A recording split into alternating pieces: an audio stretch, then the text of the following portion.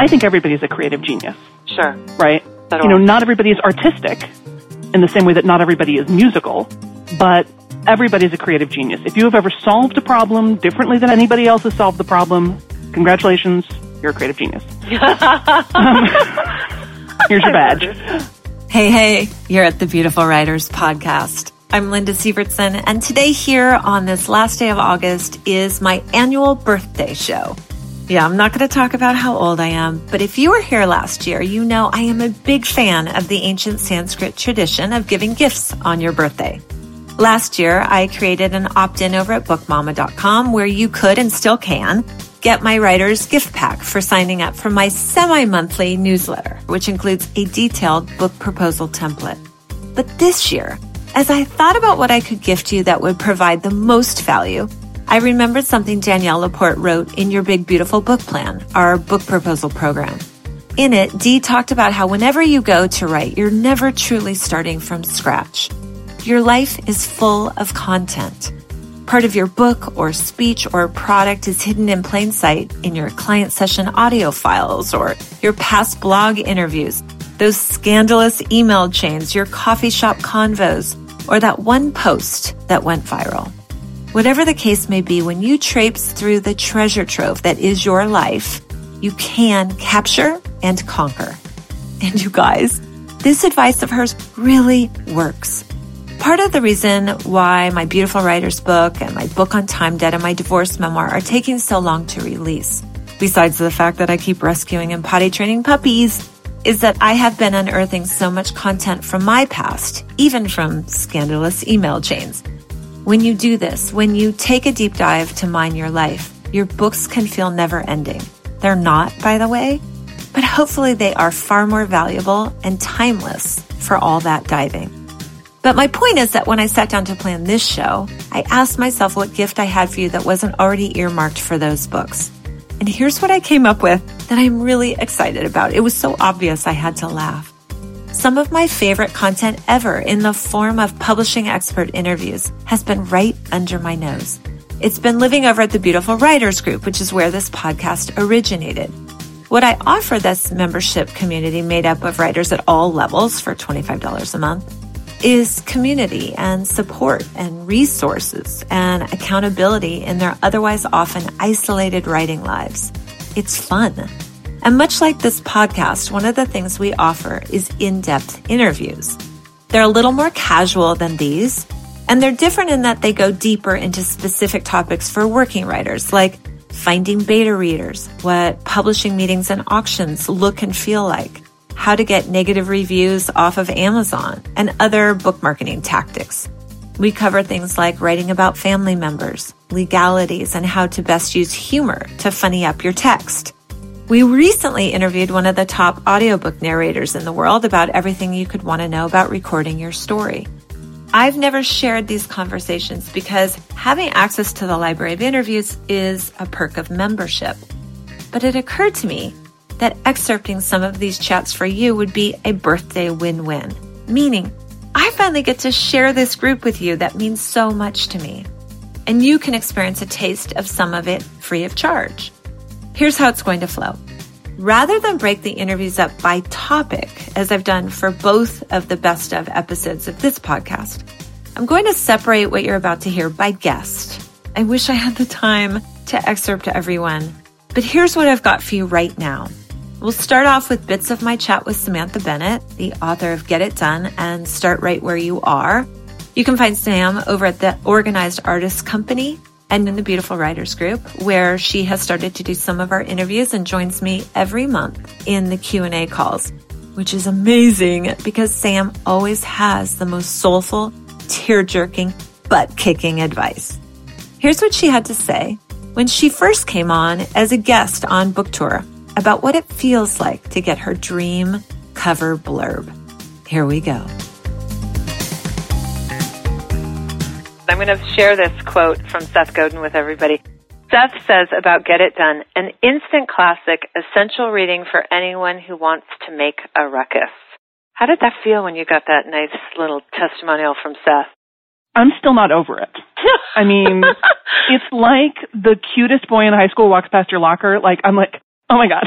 Like, I freaked out.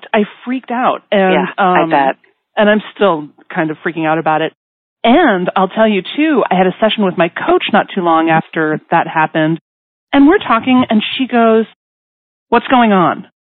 And I was like, "I don't know, nothing." And she's like, "Something happened. Did a client say something to you? Do you have a problem with your family? What's going on?" I'm like, "Nothing. I don't know what you're saying. Everything's fine." She's like, "Something has happened and you have to tell me what it is." And I was like, "Gosh, I don't know. I guess I got this quote from Seth Godin and it's kind of freaking me out." And I'm sitting here thinking like, wow, what if everybody likes the book as much as Seth Godin likes the book? Yeah. And she goes, "Oh, you got outed." Oh.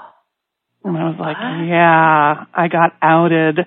And she's a really good coach. And I was so glad I was working with her because that visibility piece, like dealing with that, is huge. And I'm so glad I had somebody to sort of call me on my crap and help me process it, because otherwise this is where you get that upper limit problem. And I guarantee you I would have found a way to sabotage that launch.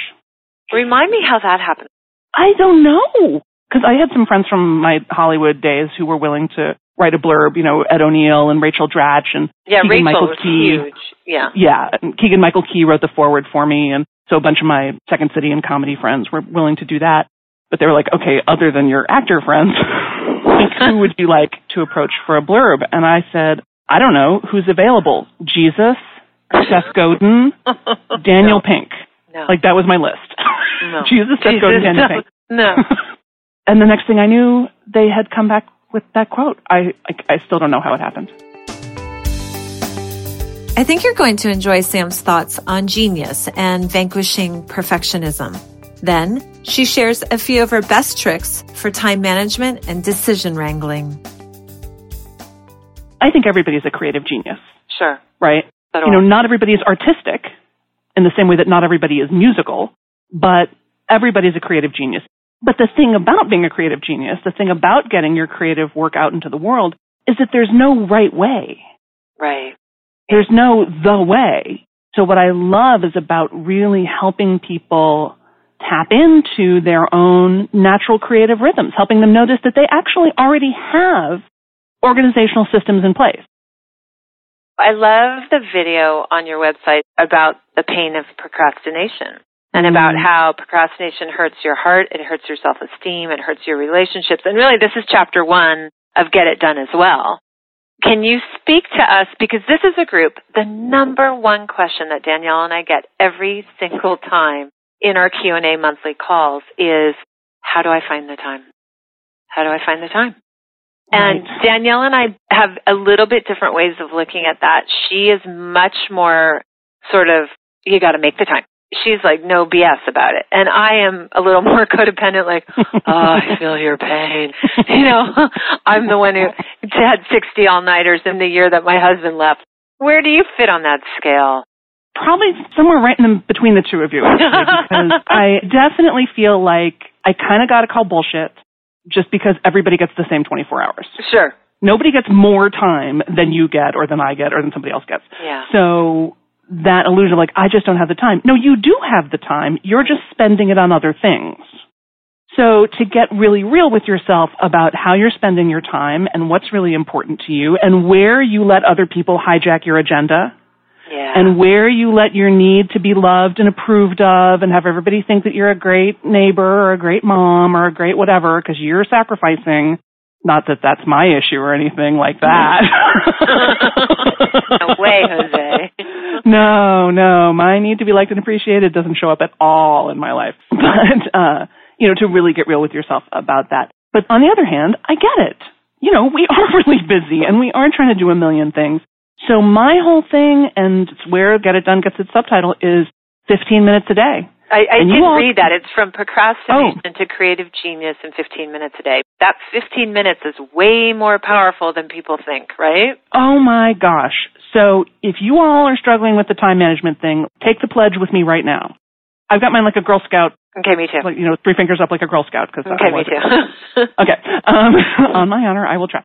So on my honor, I will try 15 minutes a day, every single day, on the projects that matter most to you and your heart before you check your email Before you check your email. Before you check your email, that's 15 minutes a day on the projects that matter most to you. I am telling you, the amount you can get done in 15 minutes is astonishing.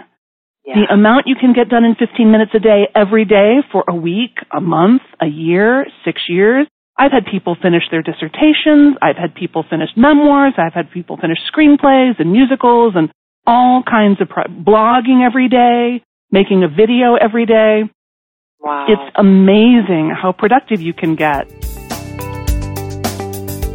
God, as you're about to hear, I laughed my butt off while interviewing Harrison Scott Key. He came on to talk about his wickedly funny memoir, The World's Largest Man, a true story about what it's like to be related to insane people from Mississippi, which won the Thurber Prize for American Humor. He holds an MFA in creative nonfiction and a PhD in playwriting and teaches writing in Savannah, Georgia. And he has a new memoir coming out this November. So he has lots and lots to share with us about funnying up your text and making it more digestible for family members you're going to have to share meals with after publication. A little warning. In the first bit, he talks about writing about his wife, and we get a tad explicit. So you're going to want to turn down the volume around the kiddos. Then I ask him if comedic writing is easy or difficult for him. I'm always getting a little close to the edge, saying something that could be taken the wrong way, or that maybe, especially when I'm talking about sexual matters, or about nudity or genitals, or when I'm revealing information about her. Like, for example, when I was writing the chapter about the birth of our first child, it gets pretty personal. Yeah. Where I'm describing her body parts. Yeah. At a very stressed time. And so every now and then when I would write something that was very revealing before it got put in a magazine, not the book, but in magazines, I would say, hey, you might want to read this story before I put it up online, before I put it on Facebook, just so you know what your friends are going to be messaging you about. And she'd read it. She'd be like, oh, gosh, that's a little much. And every now and then, maybe one time out of 10, I would tone it back a little bit. But I'm pretty good at sort of knowing how she would read it. She's a little angel on my shoulder of like, what can I get away with saying? Is that too much? Is that and in some ways, when I say too much in the story, I have found a way to then come back as the writer and say, I know I shouldn't have said that just now, which is my way of saying to my wife, like, sorry, babe, I didn't mean to talk about your vagina like that. I just did it right here. I just said vagina. I'm so sorry. Oh, you think women don't talk about their vaginas? I mean, I can't remember a writing retreat where we didn't have a whole conversation about vaginas. As a matter of fact, Danielle Laporte and I got in a conversation about vaginas right here on one of these calls. I feel so uncomfortable now. My question to you is, do you talk about penises? Oh, not as often. Okay, so that's my point. I don't know if I even have a license to talk about the vagina. Although now that I have a book, I'm not sure it matters. When you realize that you are surrounded by the richest material you'll ever find as a writer, it's a gift. Some people have to go to Afghanistan or go to the farthest reaches of the world to find great material, and I grew up with it, so that was a gift, because I hate to travel anyway. So once I really started working on creative nonfiction, and once I sort of left playwriting behind and decided I really just needed to start writing essays and stories about my life and my family, once I started doing that, just spending an hour with my parents, oh gosh, just gave me enough material for an essay. And, it's sort of like hanging out with the Seinfeld parents from the show. Oh, are you serious? Just the way they would the banter. The way they would, they would fight, but they wouldn't really, it wasn't like mean fighting, but the things that they would disagree about, or the things that my dad would say, the way my mom would at least a dozen times, I would be sitting in the kitchen with my mom, and I'm sort of the daughter she never had, because, I can talk about my feelings, and she really likes to talk about her feelings. And so we'd be sitting there in the kitchen, and she's like, was I a good mother? Did you have a happy childhood? How do you answer that? Of course you have to say yes, or she'll cry. So that's one side of the coin, is that it's easy to write this stuff when it's happening all around you. The hard side is, A, you have to train your ears to hear that it's happening around you. and then you have to find out how to sort of curate that conversation for the page and how to shape it and where to start it and where to end it and how to, you're taking what's this sort of snapshot from real life, but then you have to shape it, and you're not completely transforming it. You're not inventing the truth, but you are deciding where do you stop writing the conversation? Because, she and I, on those dozen times, probably talked for 30 minutes. Well, this thing that I wrote in the prologue is only 2 pages long. It's obviously not a 30-minute conversation. So learning how to shape that dialogue and make it funny and end on a high point, that took 10 years to do. I tell people, it took me 10 years to write the memoir, but 9.5 of that was just learning how to be funny. The other 6 months was just writing the stories down. It was the learning to be funny part that took forever. It's so hard to cut these interviews down, and everything out of Harrison's mouth feels priceless to me. But I think this next part is especially useful about the years of grind he has put in, that we all have to put in.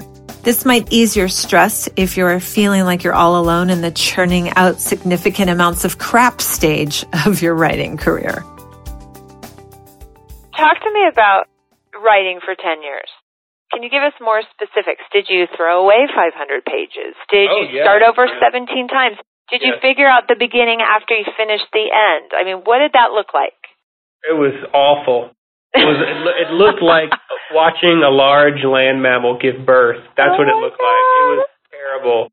It looks like getting up at 5 a.m. every day for 10 years.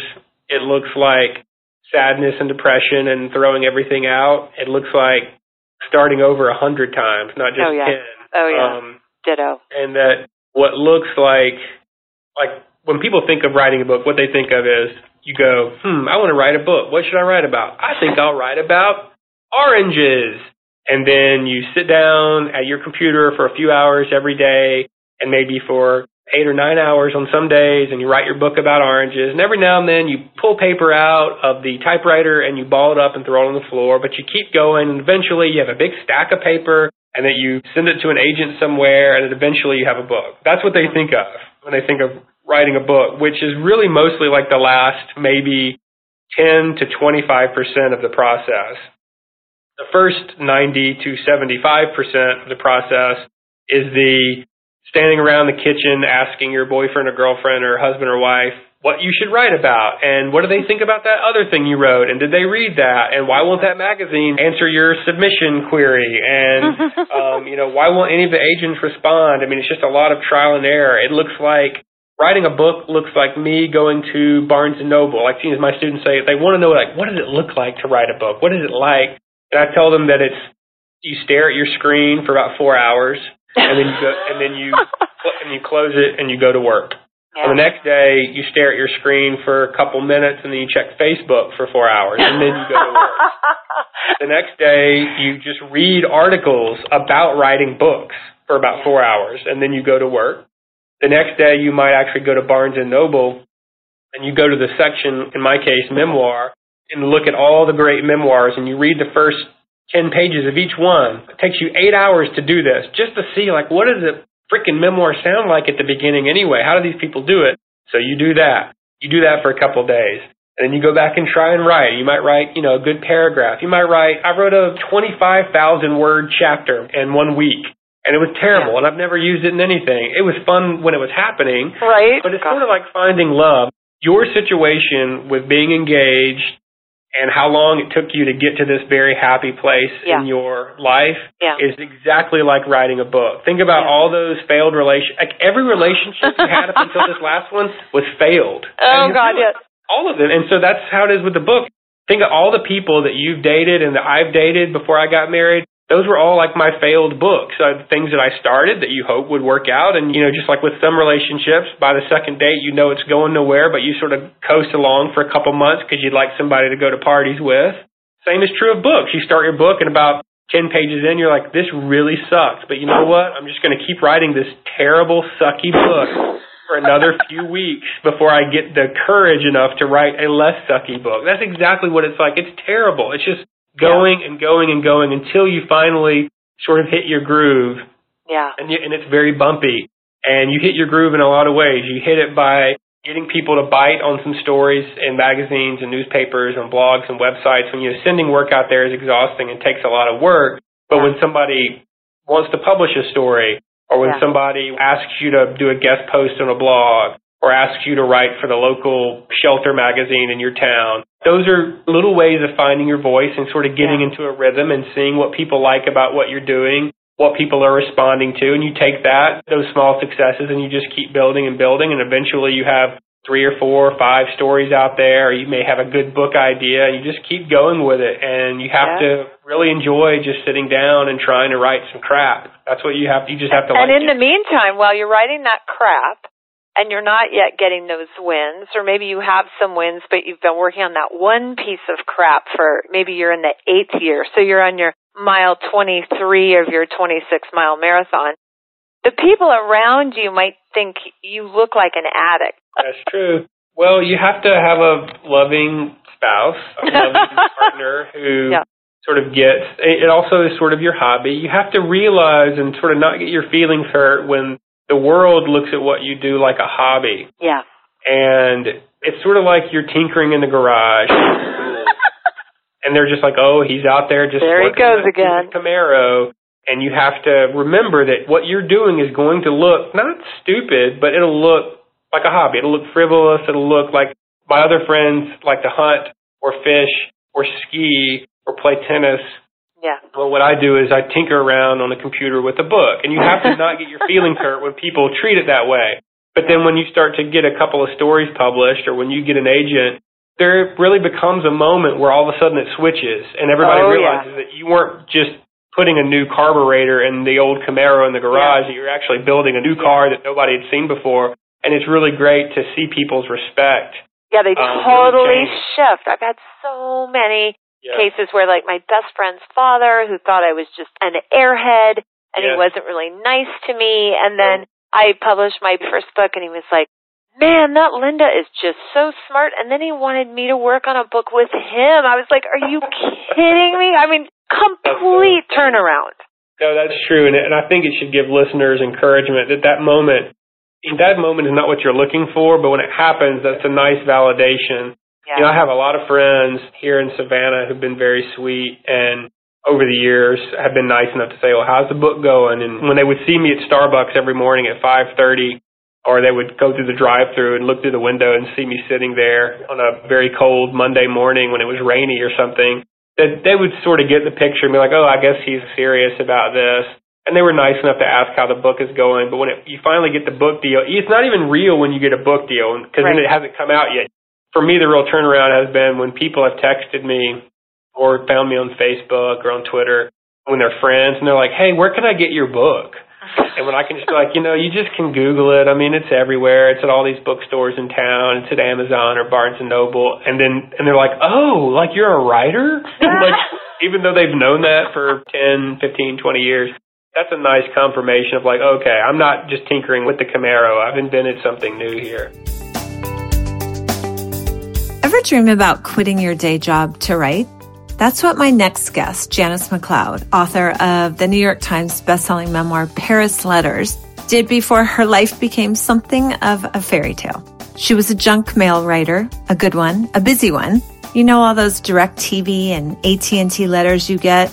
Yeah, she wrote those. But then she devised an exit strategy to finance her own sabbatical. If you're suddenly boxing up your desk now ready to make a break for it, not so fast. There was a method to her madness that will leave you empowered instead of impoverished. Let's tell people what your day job was and why it was so important to you to get the hell out of Dodge, so to speak. Yes, very good, because people think the dream is to just quit your day job and write. But then what happens if you don't prepare for it is you go right into financial strife and worry, which is another block to writing. So I didn't want that to happen. Right. So I worked in advertising as a copywriter. Thank God, because it did teach me actually how to write. I was getting paid to learn the skills of writing and to be professional and to not be so precious with words and just training on the job. So I did that for a very long time. And you were fast, right? I mean, your deadlines were pretty intense. They were right? I mean, your deadlines were pretty intense. They were intense, and they kept getting more intense. Can you give us an example? Like, you have a staff meeting in the morning, and what kind of crap are they throwing at you? Well, there would be probably between 30 and 50 jobs on the go. What? Yeah, it sounds crazy, but they're all at different stages. So there's a whole series of postcards that have to go out, and then there's a whole series of emails, and then there's a whole series of banner ads, and then a whole series of direct mail. There was a ton of direct mail. All of that advertising that contributes to the noise of your life, that was me. That was me. You mean like so when I get home and I get the direct TV thing that says, "We want you back." That was you. You wrote that? Oh, yeah. Oh, yeah. And imagine any big business, I wrote for them. I did it all. And if you didn't catch what I was writing to you in the mail, you caught it online. And if you didn't catch it online, somebody was going to call you and tell you about it. Did you ever have nightmares? Did you ever wake up in the middle of the night just seeing the ads running amok, like Harry Potter's letters through the mail slot, just never ending? Yes, I did. And I think I even had that actual dream, except they were my letters. Oh, yeah. Yeah. I used to have that dream in grade school for math. So I would wake up in the middle of the night and the math numbers on the chalkboard were expanding and getting bigger and bigger. And then I was stuck in a hallway with the numbers and they went to infinity and I was trying to get out of the hallway. And you couldn't, and you were naked. The principal was after you. Yeah. It just gets worse and worse. Waking up in a cold sweat when you could sleep at all. Right. Which is another thing. There was like insomnia instead of headlines going to bed at night. And how am I going to solve that client comment? So I had to quit. Because I couldn't do that. I wasn't built for that, Linda. I was not built for that. I can tell that about you because you're pretty freaking funny. So you were probably like going psycho. Oh, yeah. And every funny line I wrote, they would cut. You know, somebody would cut it. It was always, I was too juvenile for the job. I asked Janice to put herself back at that lunch table at work where she and her coworkers tried to figure out just how much a person needs to have in the bank before they bail on their life for a year to travel. One of my colleagues said, well, one just said $1 million. That was her goal. $1 million bucks. Oh, good luck. But that was just it's so astronomical in her mind. Sure. But my one coworker said, well, $100. If you spend $100 a day, then you have to save $100 a day. And then when you quit your job, then you just use that $100 a day. And though I didn't know how much I spent in a day, if you divided all up my rent and all my bills divided by 30 days in the month, I mean, I didn't know any of that. I did think $100 a day, that's easy math. Big fan of easy math. I mean, I can do that. I can multiply anything by 100 really quickly. I know. I'm total genius. This is why I'm a writer and not a mathematician. Yeah, right. So I said, okay, I'm going to do this. And it was easy because if you think of your salary and divide that by the day, then when somebody says, let's go out for dinner, you really think, no, I'd rather have that money in my $100 a day account. Oh, you're not worth it to me. Right. So sit and have another bland veggie burger in some loud restaurant that I never liked. And I'm not really a big fan of you anyway. So it gets you really clear really fast about what your priorities are. Yes. And shopping, I mean, I don't care if it's on sale. I'd rather have that money in my account, my $100 a day account. So you looked at it. This is your freedom account. Yes. Okay. Yeah, for sure. So that's how I started, and I got rid of my TV. I love TV. But what I did is I ended up spending my time listing things on Craigslist instead of watching TV. Sure. I would watch Scrubs. It was on every other channel. And I would watch an episode for the 4th time. Oh, yeah. You had to get rid of that TV. What am I doing? Only because it's on? No. This isn't going to get me where I want to go. And where I wanted to go was away from my job. I hadn't even thought really hard about travel yet, but I thought away from here is my goal. So $100 a day. It all started with that. And just every day working on that $100 a day. And how long? Obviously, I know you and I've read your books twice because I love it so much. So I know the story, but how long did it take to get enough to leave? Well, this was a year-long project. Now, I wasn't a complete financial slump, okay? I had saved up some money because, I mean, I watch Oprah. I listen to Susie Orman. I'm not completely inept financially. Right. But this $100 a day was where it really accelerated. Yeah. It accelerated, and then by the end of that year, I quit my job. I quit right before Christmas. It was the best Christmas present ever. In this part of our chat, Janice is explaining how she started painting letters. And in kind of the opposite of what she'd done as a junk mail creator, for a fee, she started mailing these beautiful handmade air-mailed letters from Paris all around the world. She had subscribers through Etsy.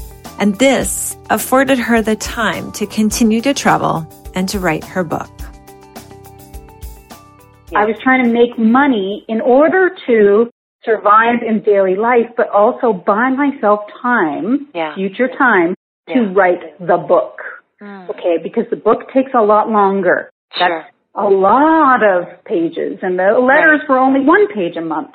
And I would do that and try to get a cushion of cash together while I was plugging away on this manuscript.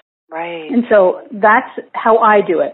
Buy myself future time so that I can do the project. And then by the time that money runs out, I figured out another way to buy future time. Or the royalty check comes in at that point. Right. And that buys me more future time. And so hopefully my plan is that by the time I retire, I got plenty of future time in the bank.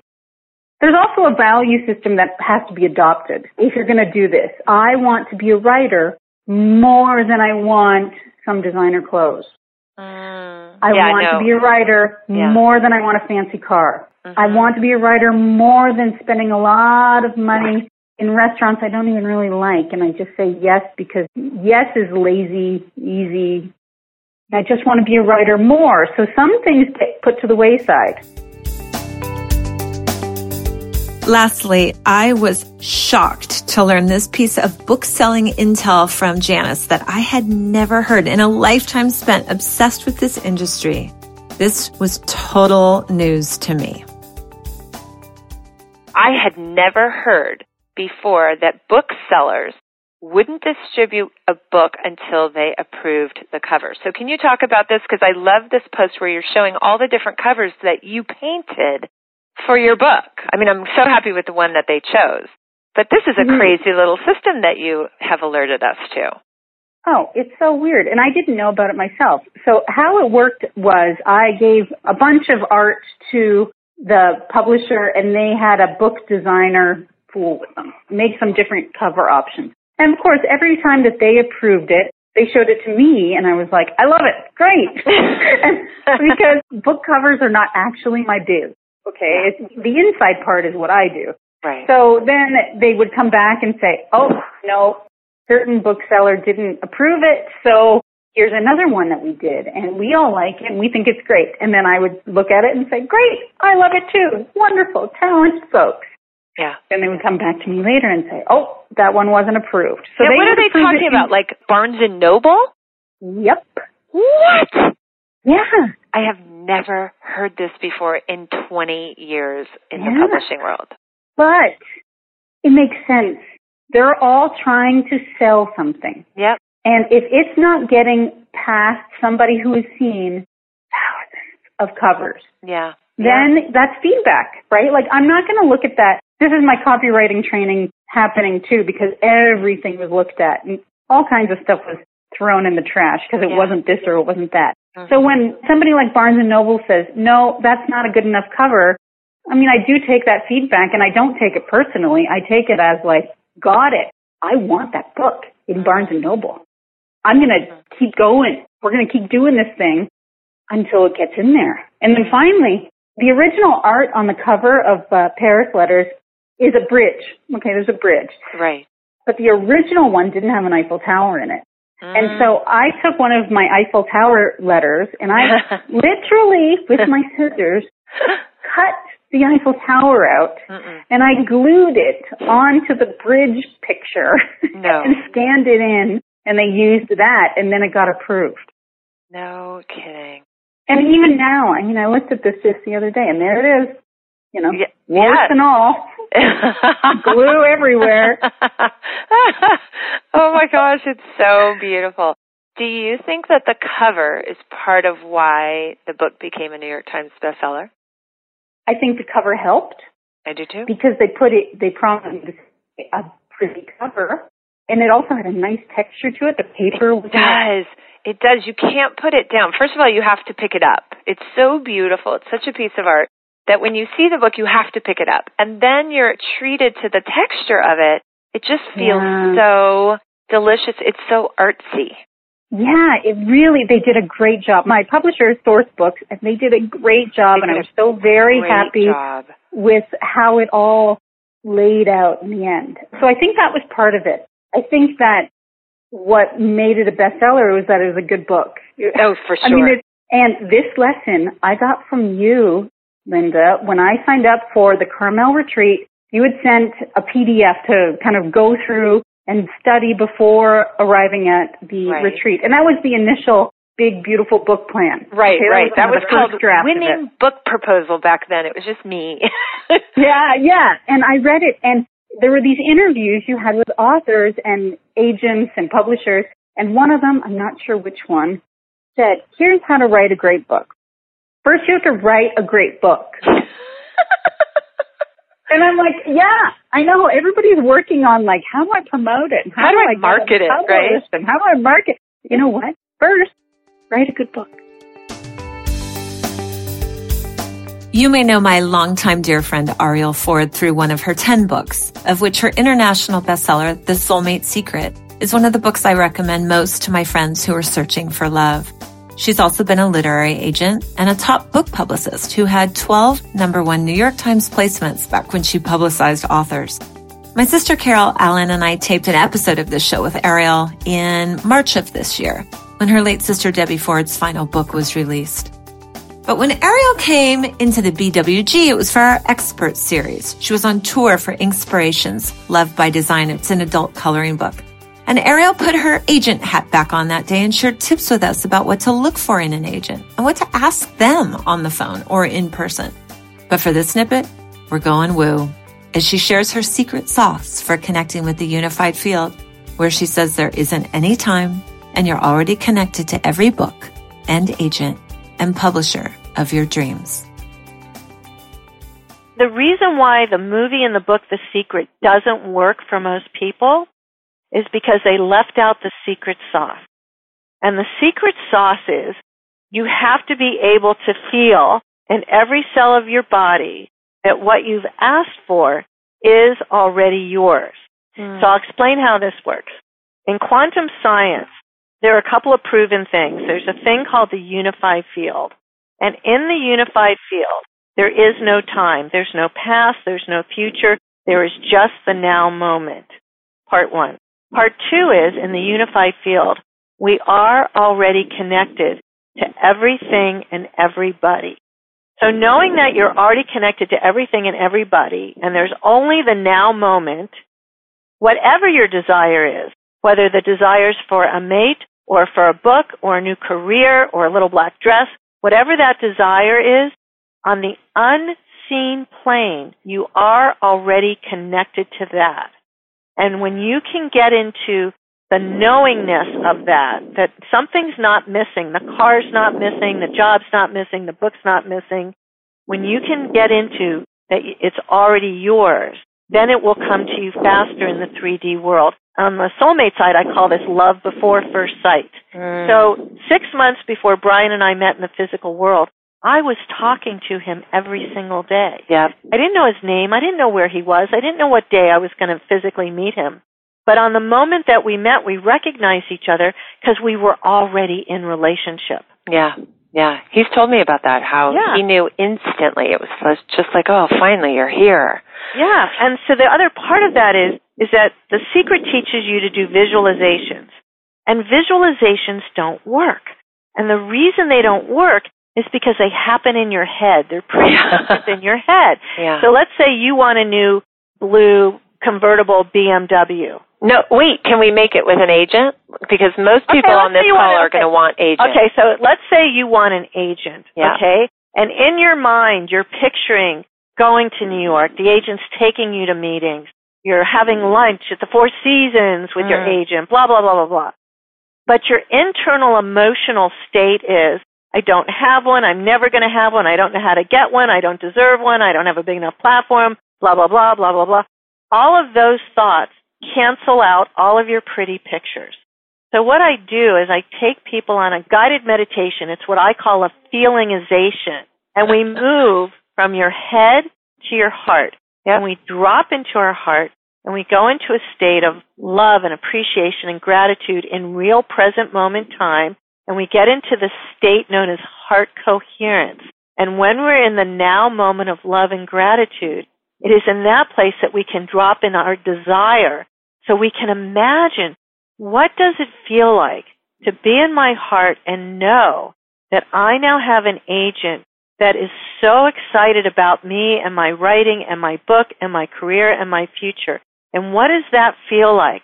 And to be in a state of extreme gratitude, thank you, God, that I have this supportive agent who loves me and loves my work.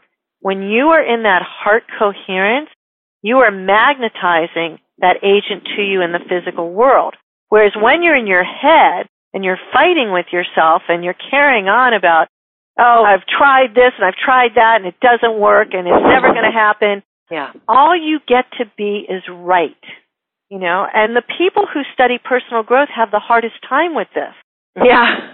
Because they want to be right. Oh, I've taken 1 million courses and I've read 1 million books and I've listened to Esther Hicks and I've done this and I've done that. And they're in this major pity party. Yeah. And nothing comes out of that. It only comes out of gratitude. I've got Tim Grahl on the brain right now, y'all. He's got a new book out called Running Down a Dream. And he and Steven Pressfield, author of The War of Art and many other bestsellers, they're coming on this podcast together in a few weeks to talk about their new books. You may know Tim as the author of Your First 1,000 Copies and as a book marketing superstar who helped 5 of his author clients hit on the New York Times bestseller list on the same day. So why the two together? Because Steven Pressfield's publishing company, Black Irish Books, has just published Running Down a Dream, which is a big deal because Steve and his partner Sean Coyne rarely publish other authors.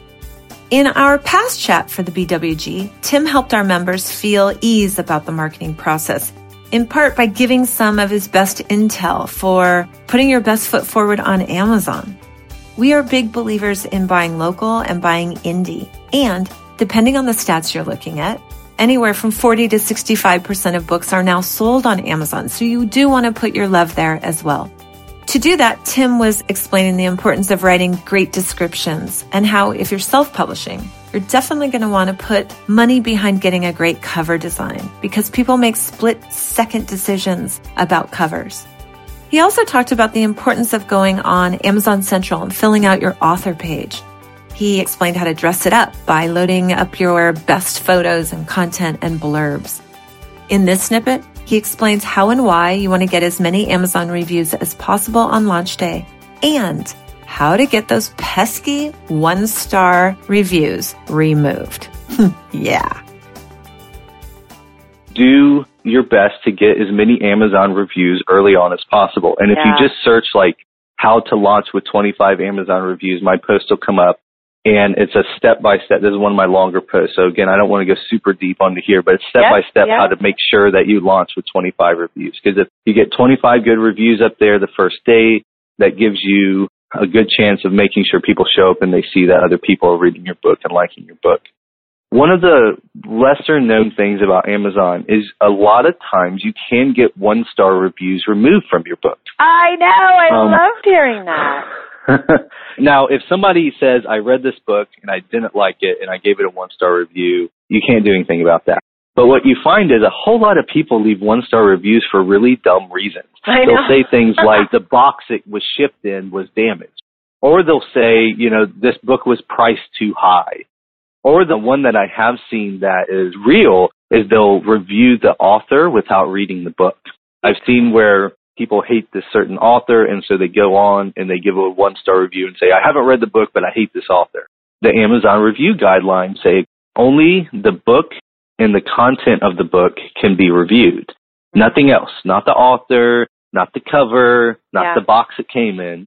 And so what I found is if you go through Author Central and you call them, you can cite the Amazon review guidelines, say, according to this point in the Amazon review guidelines, this review isn't allowed, and tell them which one, and just request that it be removed. And here's the thing. What they'll do is they'll submit it, and they'll say, we'll let you know in 24 to 48 hours, and they're really good about actually letting you know in 24 to 48 hours. And here's what I found, though. So I learned this trick when I got stuck in a snowstorm driving to the airport, and I missed my flight. And so I need to get on the next flight. So I'm literally like sitting under a bridge in my car, like 5 a.m, trying to call and get another flight. So I call, and the guy's like, okay, the next plane, there's 1 seat available. It's going to cost you $1,100 for that seat. And I'm like, that's ridiculous. I already had a seat on. This is weather related. It's not like I was just running late. Right. And he's like, nope, it's $1,100. I'm like, oh, forget this. So I hung up. I called right back and got somebody else, and she gave me that same seat for free. Whoa! And what I found is in big companies, you can get different answers depending on who you talk to. Totally. And so if that person doesn't remove that 1-star review, and again, it has to fit the guidelines. If it's just somebody that read the book and didn't like it, you're stuck. Yeah. But if it doesn't fit the guidelines and they say no, call back and get somebody else and try again. And I've done that before, and on the second try, I got it removed.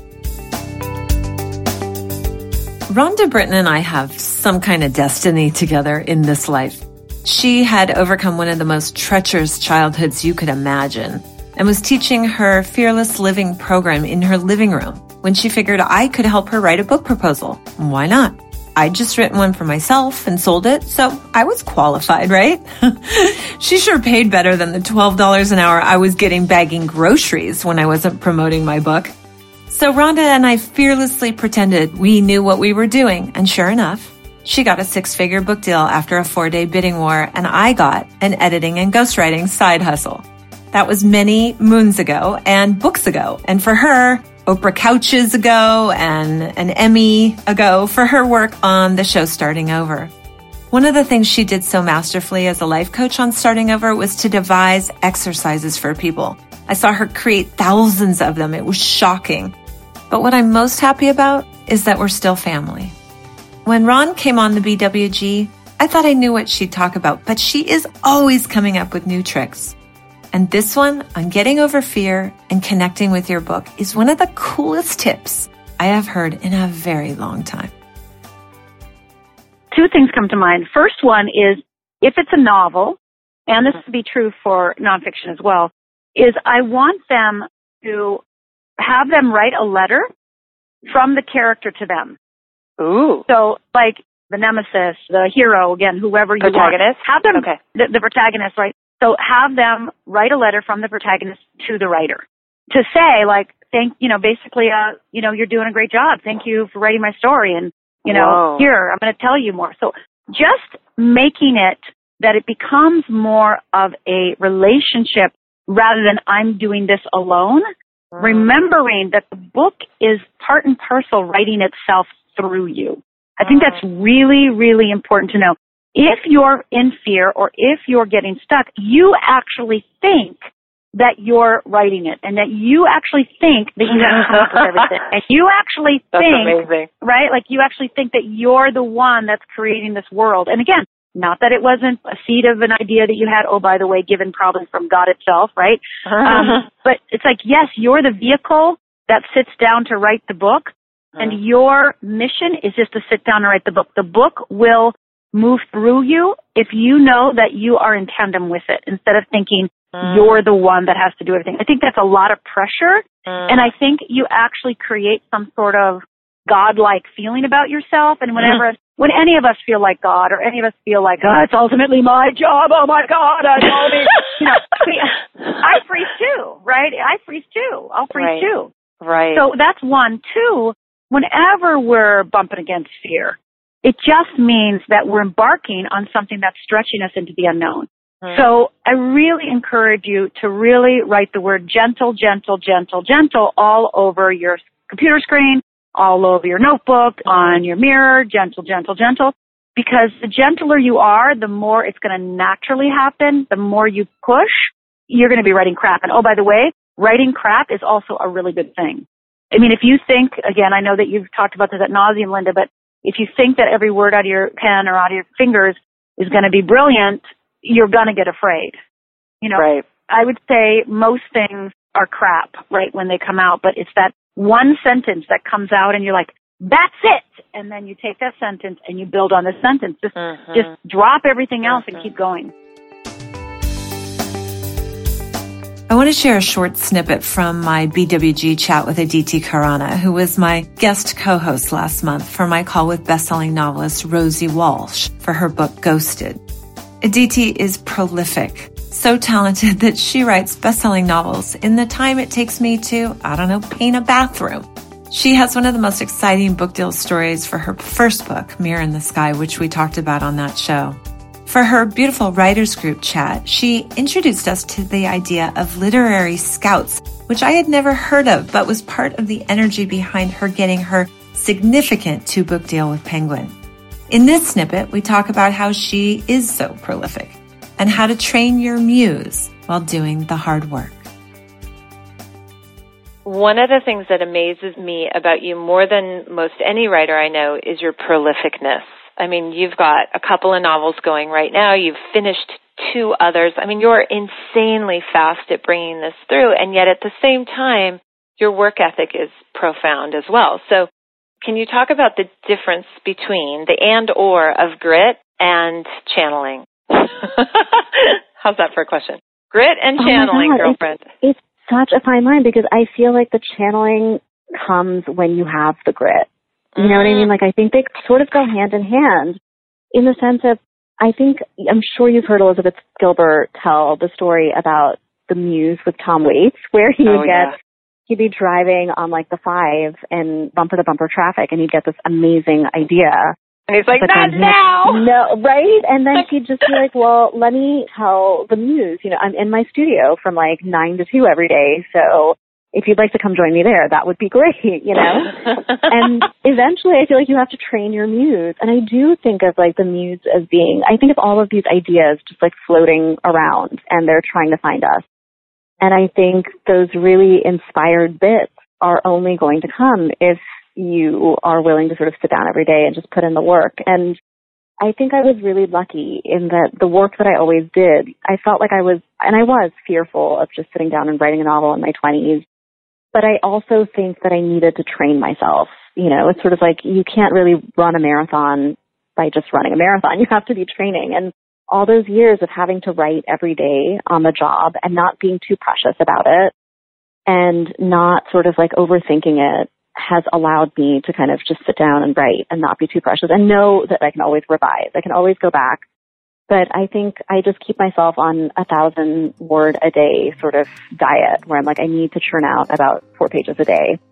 And I can go back and fix it, but that's always my goal. And if you do that, in a few months, you can have a full manuscript. It may not be good, and my first drafts always need work, but it will be something. Thank you for sharing my birthday with me. I have had such a blast reliving these conversations. I hope you'll consider joining our BWG tribe. We would love to meet you. In fact, I want to send a shout out to one of the experts you'll find in our archives there. He's the host of the unmistakable podcast, Srinivas Rao. I just started reading his new book and it's packed with writing and success hacks. It's called An Audience of One, Reclaiming Creativity for Its Own Sake. Bravo, Srini. Okay, I'm off to Carmel next week. I've got 1 spot open for 2018. Maybe it's got your name on it. Otherwise, I just booked the beautiful La Playa Hotel in Carmel for the week of January 14th, 2019. God, that's going to be here before we know it. Kind of like birthdays. Have a beautiful rest of your day, guys. Right on.